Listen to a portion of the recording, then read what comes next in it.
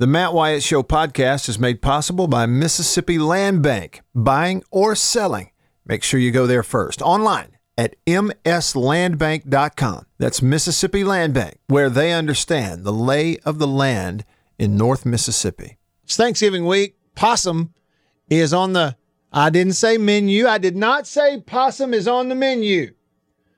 I said Possum is on the Davini Equipment phone line. What's up, Possum? I got to share a story with you that I think you'll get a kick out of. I didn't get to call in the other day when you were talking about the chicken wing with the feather on it. Yes. Let me just tell you. Our tradition, growing up, I was 26 years old before I had a turkey at Thanksgiving. Okay. All the men in the family would show up over at our farm on Thanksgiving morning and have a massive squirrel hunt. Mm-hmm. And there were about 15 of us, all the cousins, all the uncles.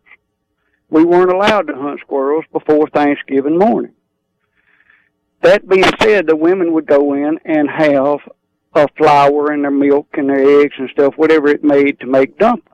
Mm. And for every Thanksgiving lunch, we had squirrel dumplings for Thanksgiving. Uh-huh. And that was about the neatest tradition that I can ever remember. The first time I had a turkey, it was like, what is this? You're not going to make me dumplings? But listen, I had an uncle who was in the March Battalion in the Philippines, and now looking back on it, he passed away a few years ago. But he could skin a squirrel in about 30 seconds.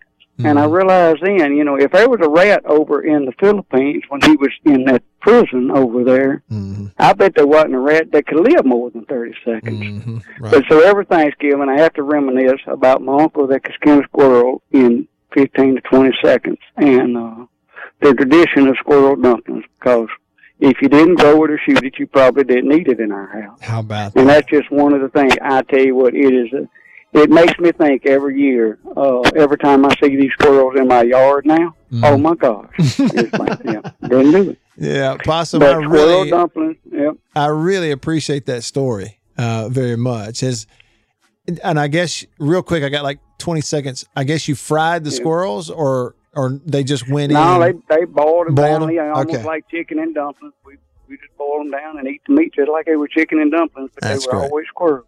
That's and really there would be great. 40 or 50 of them in there. It was good. How listen, about guys, that? I appreciate the show. Thank Thoroughly you. enjoyed it, and let's go Bulldogs. Thanks, Possum. Appreciate the call. All right, man. All right. Bye-bye. The hunting part of it would be just as fun as the eating part of it. A family tradition of a big squirrel hunt on Thanksgiving Day and then eat them for lunch. I'm there. Tell me where. Stick around.